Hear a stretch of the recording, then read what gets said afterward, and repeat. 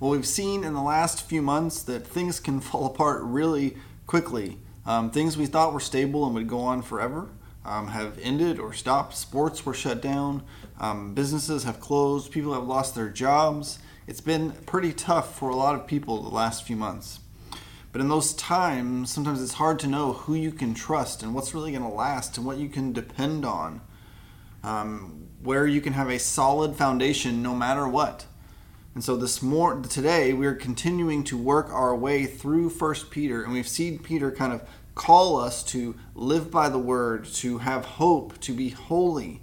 And today he's going to continue to unpack what that looks like, and it focuses on building on the true foundation. And so let's read it together. 1 Peter chapter 2, verses 1 through 8. And it says this: "So put away all malice and all deceit and hypocrisy and envy and all slander. Like newborn infants, long for the pure spiritual milk, that by it you may grow up into salvation, if indeed you have tasted that the Lord is good.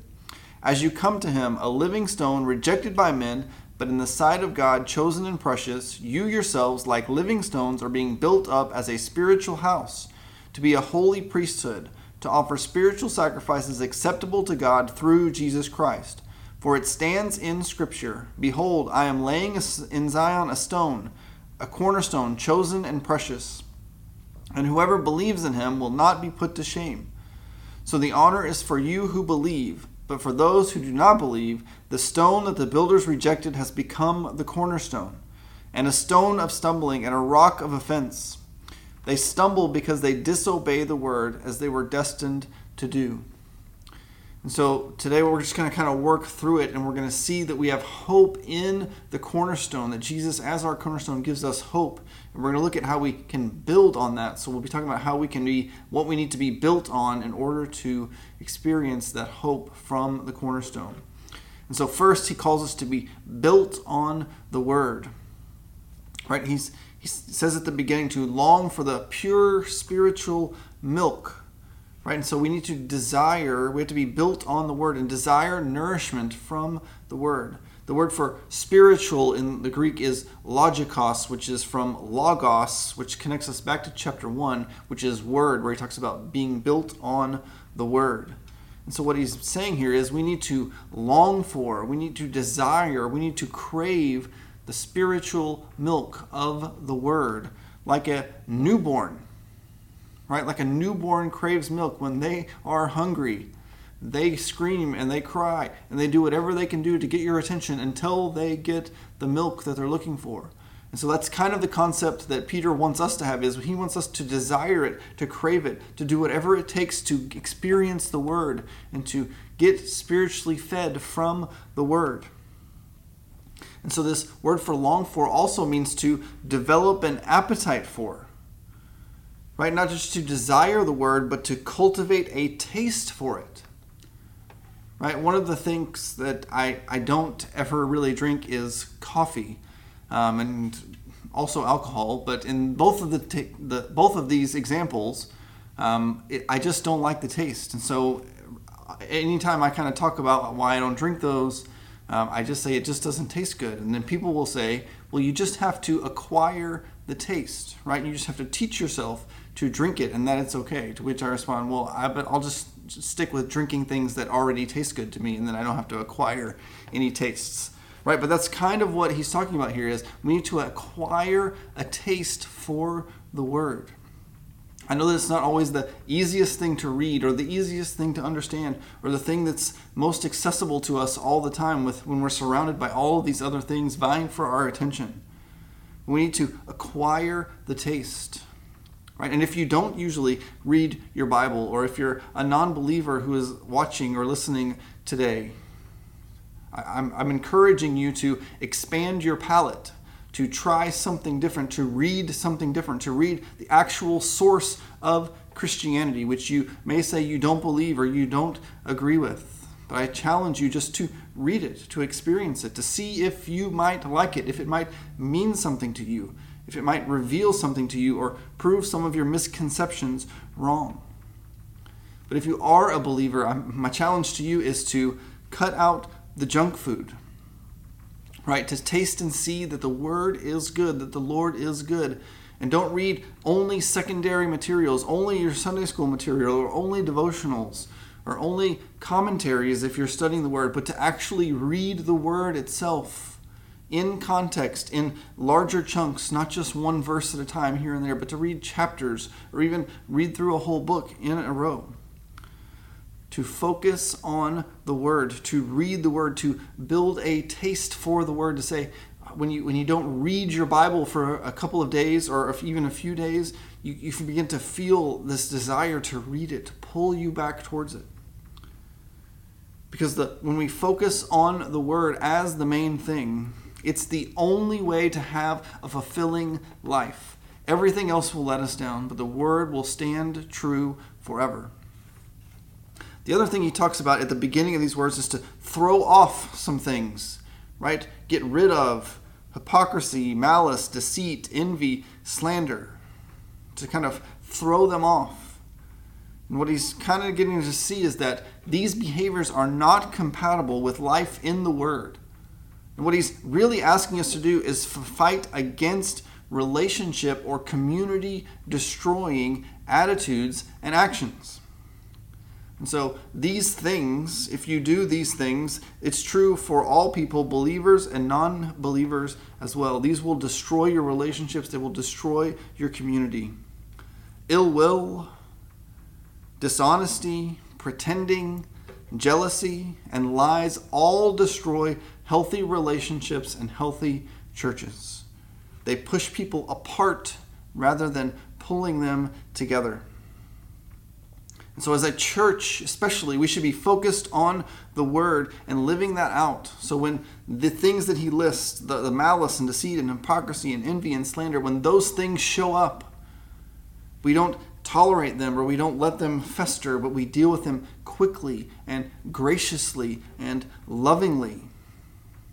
And that's important because that's where he goes to next. It's important that we deal with those things and can keep our community together and growing towards one another and encouraging one another, because we are living stones who are built up together.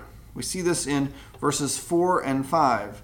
Right? As you come to you yourselves like living stones are being built up as a spiritual house to be a holy priesthood, to offer spiritual sacrifices acceptable to God through Jesus Christ. And so he calls us to be built on each other. Right? We're built up together. He calls us all living stones, that we're all kind of these rocks that are building this spiritual house together. They're building a temple. And the house can't be complete without all the stones. And so this verse helps us to appreciate how much we need each other as Christians. God has a purpose for all of us to fulfill, and we can't do that on our own. We can't do that individually.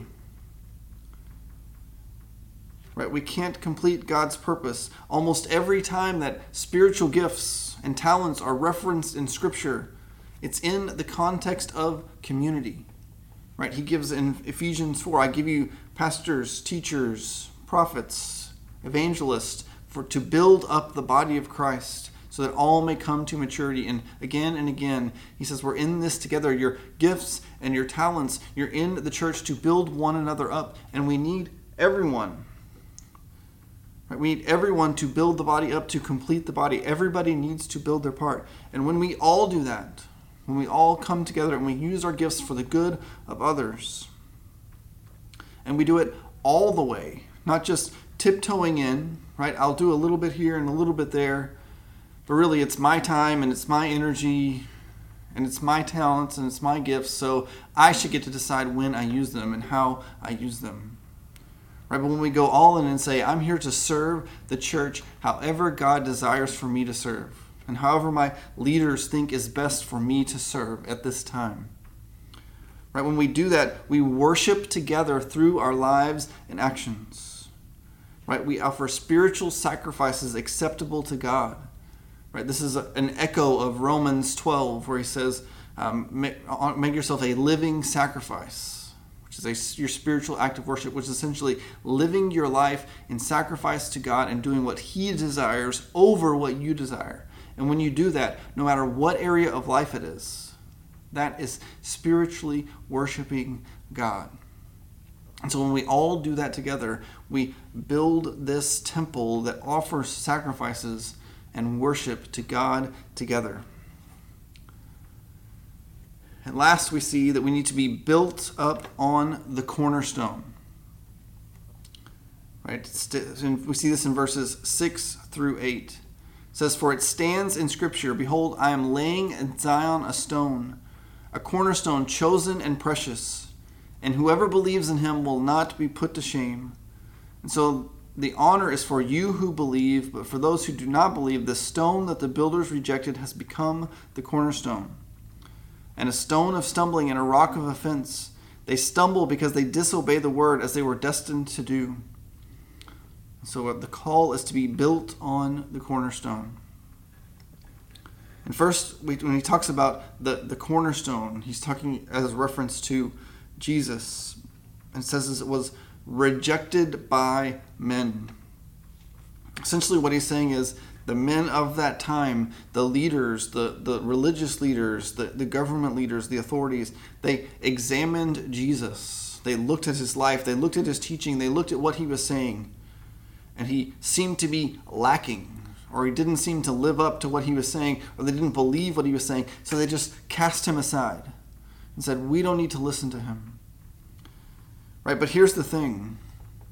People don't know what to look for. They don't know how to evaluate correctly. The examiner is only as good as their knowledge and understanding. And the problem is, all of our knowledge is limited and twisted. We know this because if you look back at your life 10 years, at least for me it still works this way. When I look at what I was doing 10 years ago, I say, man, I had no idea what I was doing 10 years ago. Right? And so we understand that we learn and grow over time, and we're way more wise, we're way more understanding, we're way more intelligent even than we were 10 years ago. And so we understand that we learn and grow over time.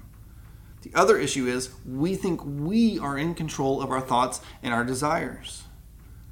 But we aren't.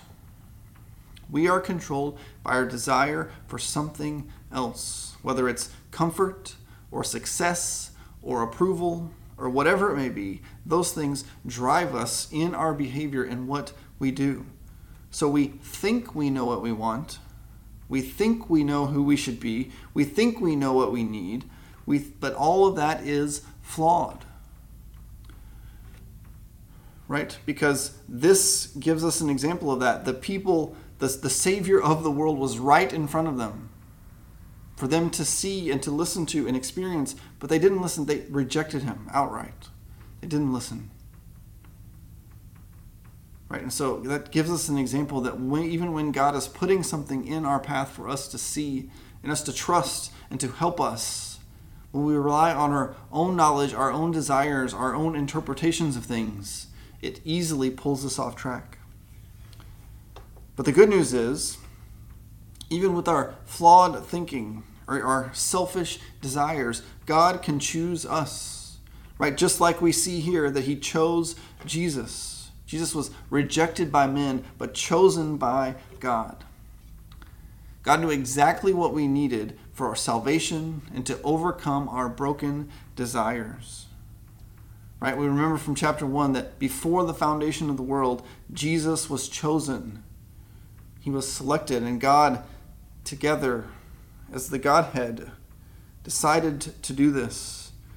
And so he knew in advance, and he sent Jesus to die for us, for all of us.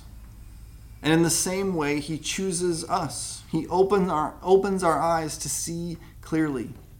He draws us to himself. He chooses to save us, not because of anything we have done, but out of his mercy and his grace. Which leads us to kind of the conclusion of these verses. Right? Encountering Christ results in two different outcomes. Right? You have those who believe, who trust in, who build on the cornerstone. It says they will never be put to shame. They will receive honor. They will receive salvation from their sins, from their selfishness, from their wickedness. They will be redeemed. They will be purchased. They will be bought by Jesus' sacrifice on the cross for us, so that we can be free from those desires which control us, and we can live the way that God intended. We can become who He created us to be. We can become the real us, the one intended by our Creator. But those who don't believe, who cast aside the foundation, who ignore the cornerstone, what do they get? They get stumbling. Right? This is essentially saying when you come across Christ, it's going to cause you to stumble. It's going to cause you to fall. It causes you to trip. It causes you shame. And eventually, it will cause you destruction. Right? That you'll be eternally separated from God for all eternity. Right? And so you're either building on the foundation and being built up, or you're falling and tripping and stumbling. Right? Those are the two ways that we see it. And so it's really a choice. Right? Will you believe? Will you trust? Will you give your life over to Christ, all of it, and not hold anything back? Or will you hang on to things on your own, hoping that you know best, or that you are right, or that you know what is best, and you can decipher on your own whether God is real or not, or whether what He's asking you is the right thing to do or not? And my hope is that you will choose Christ and receive life. That you will realize that some of our struggles, some of our pain, some of the things that we're dealing with are because of us, because we think we can do what's right. But in the end, we realize that we can't, that we need help. We need somebody smarter than us, wiser than us, who knows more than us. And that person is the Creator, who created all of us, who created the world, who created an opportunity for us to have salvation, for us to be made new, to have new desires, to develop a taste for the true Word, which results in us living a fulfilled life that's not empty or lacking, or when something falls apart, it doesn't crumble. Right? But this solid foundation, this cornerstone, is really meaning foundation. It's what everything else is built on. That everything else we have, everything else we do is built on Christ. Our lives are built on Christ. Our salvation is built on Christ. Our purpose is built on Christ. Our church is built on Christ. All of those things on the true foundation that never crumbles and never falls away, no matter the situation, and that gives us hope. Will you pray with me? God, we come before you and we thank you for who you are. We thank you for what you've done. We do thank you for your word, that you give it to us. I pray that you would build into us a desire, a thirst, a hunger for your word. That when we're away from it for too long, or when we haven't read enough and we just read a verse here or there, you will pull us back to it. That will give us a desire to read your word, to study your word, to understand your word, to listen to your word, to pray through your word. And I pray that as we do that, you will change our lives, you will change our hearts, you will help us to see clearly who you are, but also who we are, so that we can trust in you and follow you and be renewed and redeemed, and our lives can be changed, and our lives can be full, and our lives can be free. So I pray that you will help us as a community of believers to do that together. That we won't pretend or spread lies or talk bad about others in our congregation, but that we'll be open and honest and vulnerable and encouraging in what we do together, so that as we build one another up, that everything we do, not just when we show up or worship together in a worship service, but everything we do as a community is an act of worship that glorifies you. So God, I pray that we would choose you again and again and again, that every morning we would say, God, I choose you. I'll follow you. I'll listen to you. The other things that want my attention, that want my energy, that want my affections, I'll lay them aside to follow you. So God, help give us the strength and the discipline and the courage that it takes to do that day after day after day. And help us to have hope in you, because you are the only thing that lasts. In your name I pray. Amen.